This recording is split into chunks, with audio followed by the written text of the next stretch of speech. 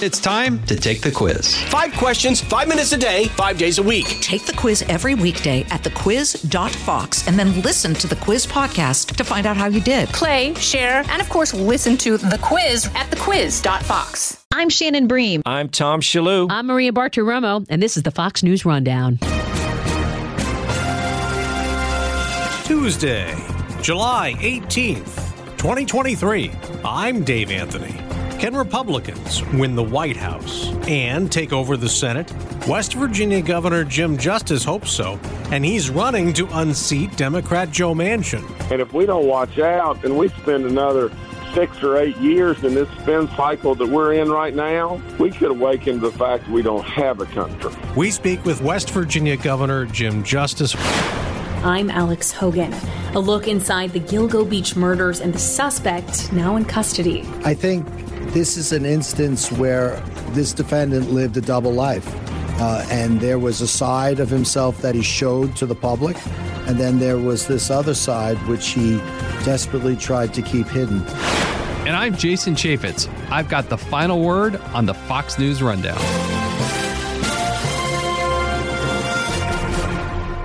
The 2024 race is picking up speed. I know the people now better than anybody's ever known the people. I know the good ones, the bad ones, the dumb ones, the smart ones. Former President Trump making his case to return to the White House, telling Fox Sunday Morning Futures he may skip next month's Republican debate with challengers far behind in the polls. It's actually not fair. Why would you let somebody that's at 0 or at 1 or 2 or 3, be popping you with questions? But 2024 isn't just about who's our next president.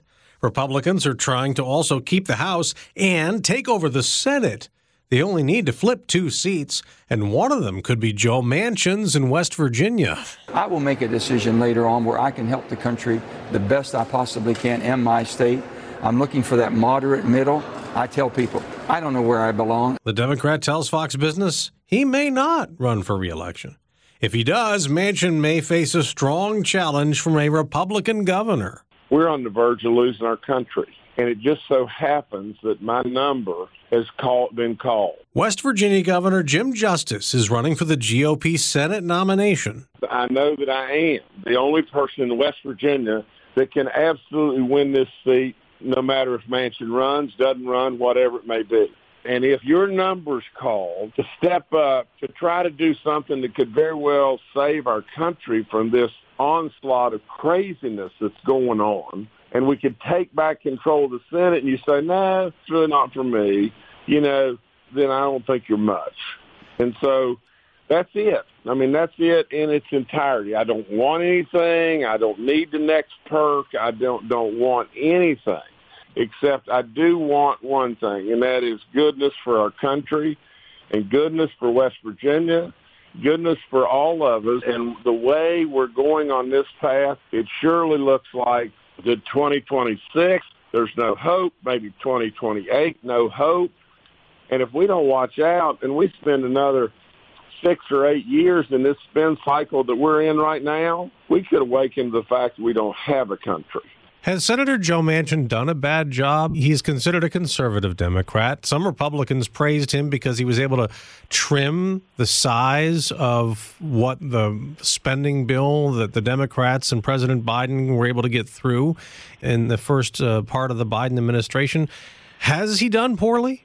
I know Joe like the back of my hand. And when it's come down to crunch time, Joe has migrated back to the Democratic Party over and over and over. Reliability has surely been an issue from the standpoint of Republicans. And this, I don't know how to be more just honest. I think Senator Manchin has been in the spotlight, and Joe loves that.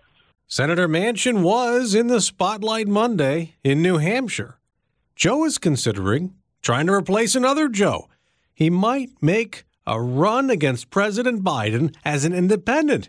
And he gathered with a No Labels organization pushing for a common sense unity candidate. I haven't made a decision on what I'm going to do in 2024. And this is not about me or anybody else. It's about 2 parties that have gone to their respective side, the extreme right and extreme left. And the middle has been left behind, and there's no voice for the middle. Governor Justice thinks Senator Manchin knows he could lose if he runs for re-election in West Virginia. I think, Joe looks at the polls. From my standpoint, where I am with Alex Mooney today, I should win going away. And the Republican congressman is your challenger in the GOP primary, correct? That's right. If what happens is we have Mooney just beating up on me and everything, and you get closer to the time, as to where Manchin's got to either continue on the path of running on the no labels or flip back and run for the Senate, and Mooney's bloodied me up some, Joe may have newfound religion and say, look, I think I can beat Jim now, or I've got a chance to beat Jim, so I'm going to run for the Senate. If that doesn't happen, there's a high likelihood that Joe Manchin will not run against me. Now, from the standpoint of what Joe wants to do, I think Joe really believes that he's got a shot as running as an independent, and what a way to retire. I mean, what a way to go out. I ran for president. It's a great fantasy run. Then the next thing I can do is I can go on a speaking tour, I can go on a book tour, I can go on a CNN analyst campaign, whatever it may be. I'm in high demand. That's exactly what's happening. I mean, that is exactly what's going to happen. A lot of polls have shown that many voters in both parties do not want former President Trump versus President Biden in a rematch in 2024, which I suppose that makes it appealing for the no labels or for Senator Manchin on that side. Do you believe that? Do you think that Americans want a third party or no? I don't think it could ever become reality. Surely to goodness, Americans understand, loud and clear the leadership, whether you liked him or didn't like him, that came from President Trump and the successes that happened, when he was our president versus what we have today. I mean, what we have today is just, you know what it is, Dave. I mean, for God's sakes, a living. I mean, if President Biden were my father, I would not allow him. There was no way that I could allow him to embarrass himself and continue on in this job. There's no way. I mean, President Biden is really challenged, and it's sad. And, others are pulling the strings in every way. But anything we touch almost is becoming toxic, whether it be Afghanistan, the border, all the different things, energy, on and on and on, inflation, just one thing right after another, whether it be crime or woke in schools. It is everything we touch turns to do. And then there's people that don't like President Trump's personality. Well, there's people that don't like my personality. But with all that being said, I think that President Trump will be the nominee, and I think he'll be our next president, and I'm very hopeful of that. Why has West Virginia shifted politically? When I lived and worked there in the 1990s, there were the two senators were Democrats. You had a Democratic governor. President Clinton was reelected, and he got 52% of the vote in West Virginia. In 2020, President Trump got 69% of the vote. You're a Republican. You switch back over in 2017 to be a Republican, and you're running for Senate trying to unseat a Democrat. What's changed so much? West Virginians have always been kind of middle-of-the-road thinking people, conservative Democrats and surely conservative Republicans, hardworking people, common sense people. West Virginians haven't changed. They just absolutely, their way of life was taken away from them to some degree with Barack Obama. Hillary Clinton surely didn't add to that cause. And now they're threatened again, by Joe Biden. Now, West Virginia is a different place today. From the standpoint of West Virginia is a diversified economy. We still absolutely cherish our natural resources. I think, frankly, that anyone that believes that we can do without fossil fuels in this world today, in 2023, is absolutely living in a dream world.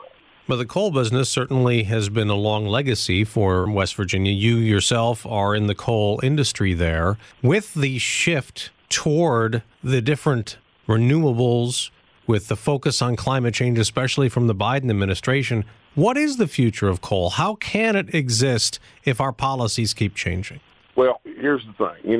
For the most part, people that are Our coal interests have primarily always been metallurgical coal. That coal goes to make steel. It's not thermal coal that's burned for electricity. My dad used to say all the time, that, isn't it a crying, pitiful shame to burn a quality ton of coal just burn it up to make electricity? I mean, it can do so many other things, and primarily the steel making process. But the future of coal, I think, is maybe not what it was years ago, but it has to be in the mix from a base load. From a standpoint, it has to be in the mix today, or we're going to blow our legs off.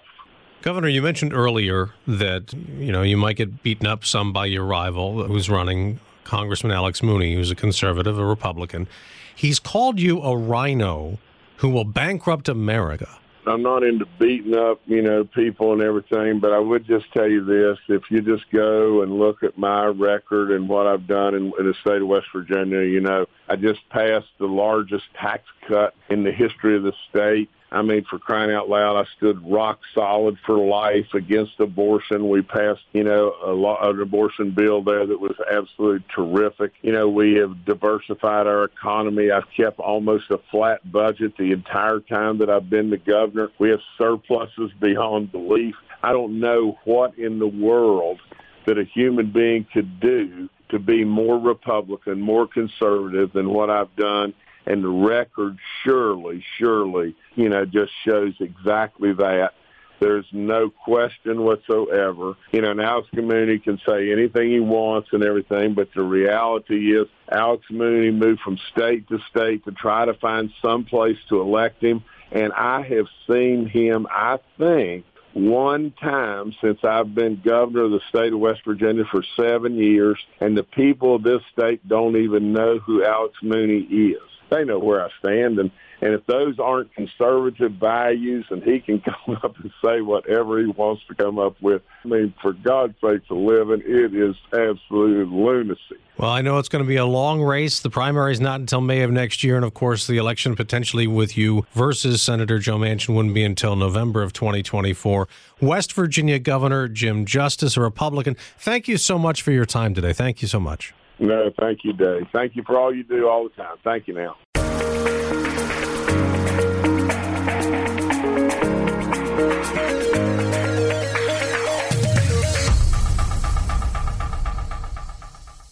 Listen to the all-new Bret Baier podcast featuring Common Ground, in-depth talks with lawmakers from opposite sides of the aisle, along with all your Bret Baier favorites like his all-star panel and much more. Available now at foxnewspodcasts.com or wherever you get your podcasts. This is Jason Chaffetz with your Fox News commentary coming up. New answers emerging from the mysterious and brutal murders known as the Gilgo Beach serial killings. A cold case revived and one man is behind bars. It was 2010 when human remains were found on Gilgo Beach, Long Island, New York. Law enforcement found the remains of Melissa Barthelemy and then Amber Lynn Costello, Megan Waterman, and Maureen Brainard Barnes, all of them women in their 20s who were working as escorts. 6 other bodies were also found, but the investigation ran dry for years, until now. Here's John Ray, the attorney for the victims. We breathe a great sigh of relief. Myself, after being on this case for 12 years and investigating this case relentlessly, and as well the victims' families.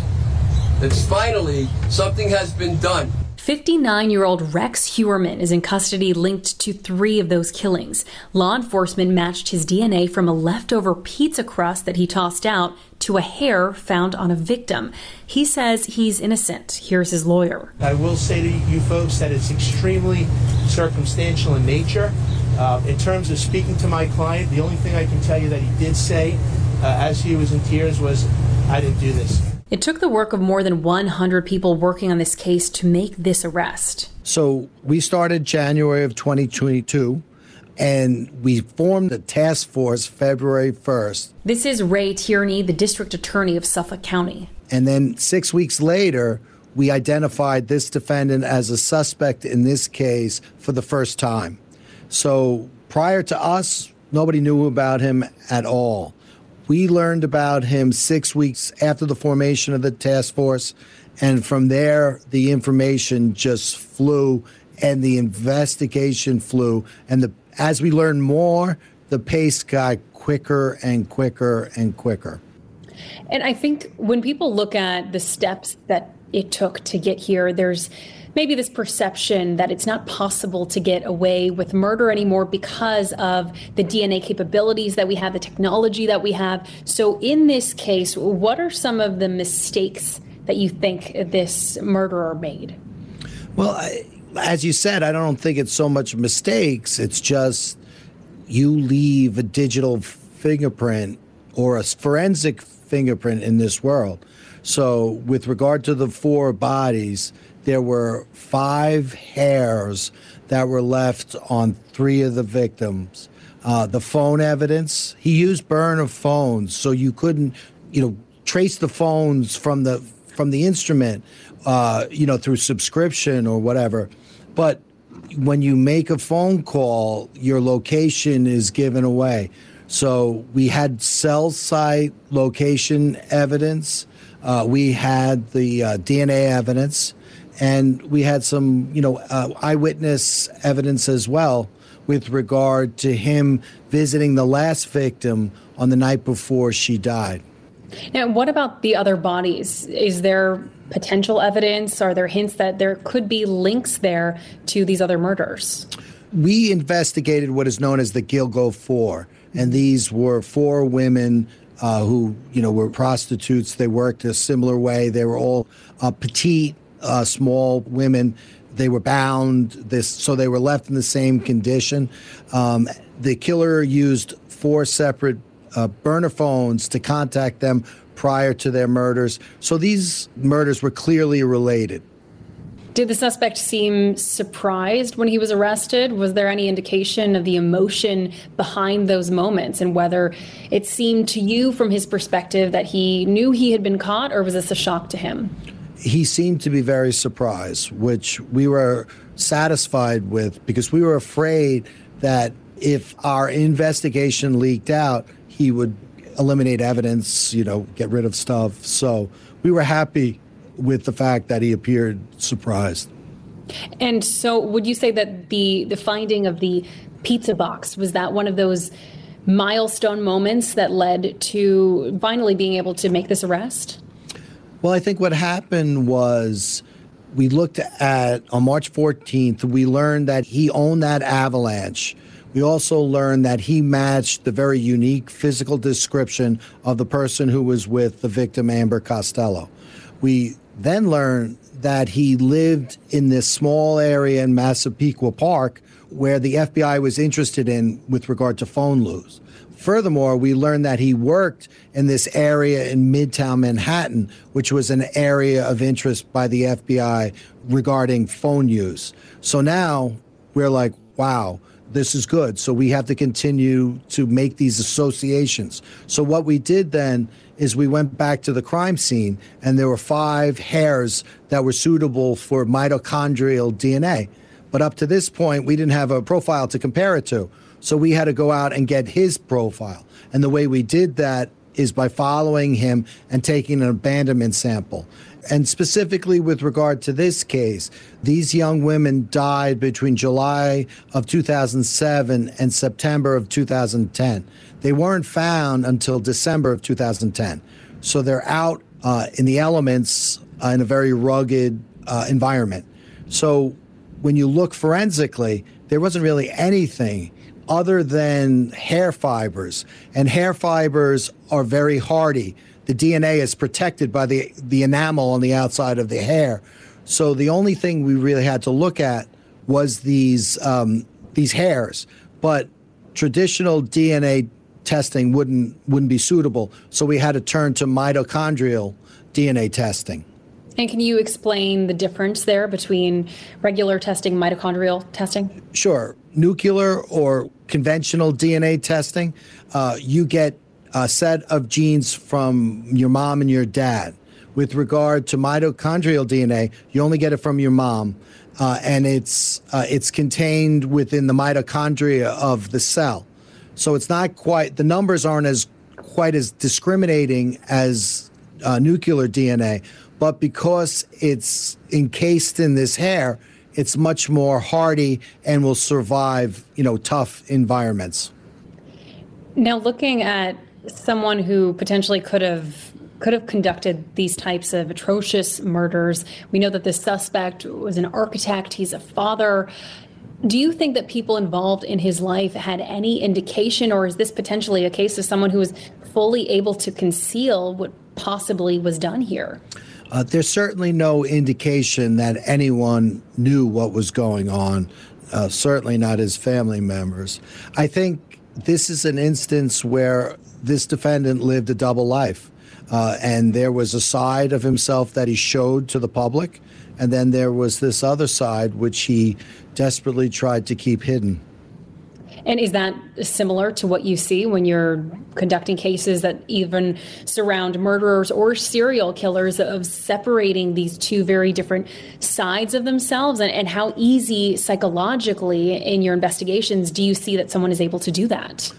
Well, certainly you see it with serial killers, but even, like with drug dealers or something, people who are engaged in illegal conduct have an ability to hide that from the rest of the world. And that's, why they're able to do what they do. What were some of the hurdles in recent months that maybe prevented this from coming to light and prevented this arrest that we saw last week from happening sooner? Were there any difficulties that you found with regards to technology, those burner phones, finally collecting the DNA evidence? I think the most difficult thing for us, because we came in January of 2022, so we were 12 years behind. So there was an incredible amount of data that we had to look at and evaluate. And then as we went forward, a lot of the evidence that maybe we would have liked to have seen was not there. So those were challenges, but that's what cold case work is. So we worked on it, and we battled through it, and we had great investigators working with prosecutors to really get the subpoenas and search warrants out. So whatever information still existed, we were able to obtain. Wow. And for the families who for years have been hoping for some clarity about what took place and some answers and hopefully some closure for them, this must be a very painful time to have all of this brought to light again. Were any of the families or loved ones or witnesses very involved in helping give you some of the answers that you needed in this investigation? So these family members are just extraordinary. I actually reached out to them before I took office. So at that point, they're just names in a report, entries in a blotter, what have you. But then when you meet them and you see their pain and you see their frustration at not having answers, being able to give them those answers, it's extremely rewarding. And moving forward, where does it go from here? I think the media coverage, of course, is such an interest because of how brutal this was and how gut-wrenching this must be for all of the families. But where does this go in terms of moving this forward, finding the culprit of these other killings? Where do you see this case moving? So, again, the arrest is a watershed. Mm-hmm. So we have to change our approach. He is now charged with 3 murders: Melissa Barthelemy, Megan Waterman, and Amber Costello. That court case is going to continue, so we need to prepare for that. But also with this arrest, we've got a ton of evidence that we need to evaluate and also to investigate the other cases in the area. Now, looking at all of the work that went into bringing this arrest and all of this taking place in the last week, it must be a tremendous moment of pride and relief for your team, and also to be able to give that clarity to these families. Yeah, once we identified him in March, it's been frenetic. We've been really working hard. There's a lot of concern, a lot of worry. Is public safety going to be compromised? Is our investigation going to become known? So there's constant worry. We were going to take down the case later in the week originally, but once you start to obtain that evidence, now the balance starts to shift between investigation and arrest. And we decided, Thursday, this is the time, so let's do it. So we did it. And, the opportunity to give a little bit of answers to the victims is very gratifying. But these are just allegations. This is just the beginning. And so there is so much more work to be done. Well, Ray Tierney, District Attorney of Suffolk County, thank you so much for your time, for explaining everything about where we are in this stage, and we will continue to follow this story. Thank you. Thanks for having me.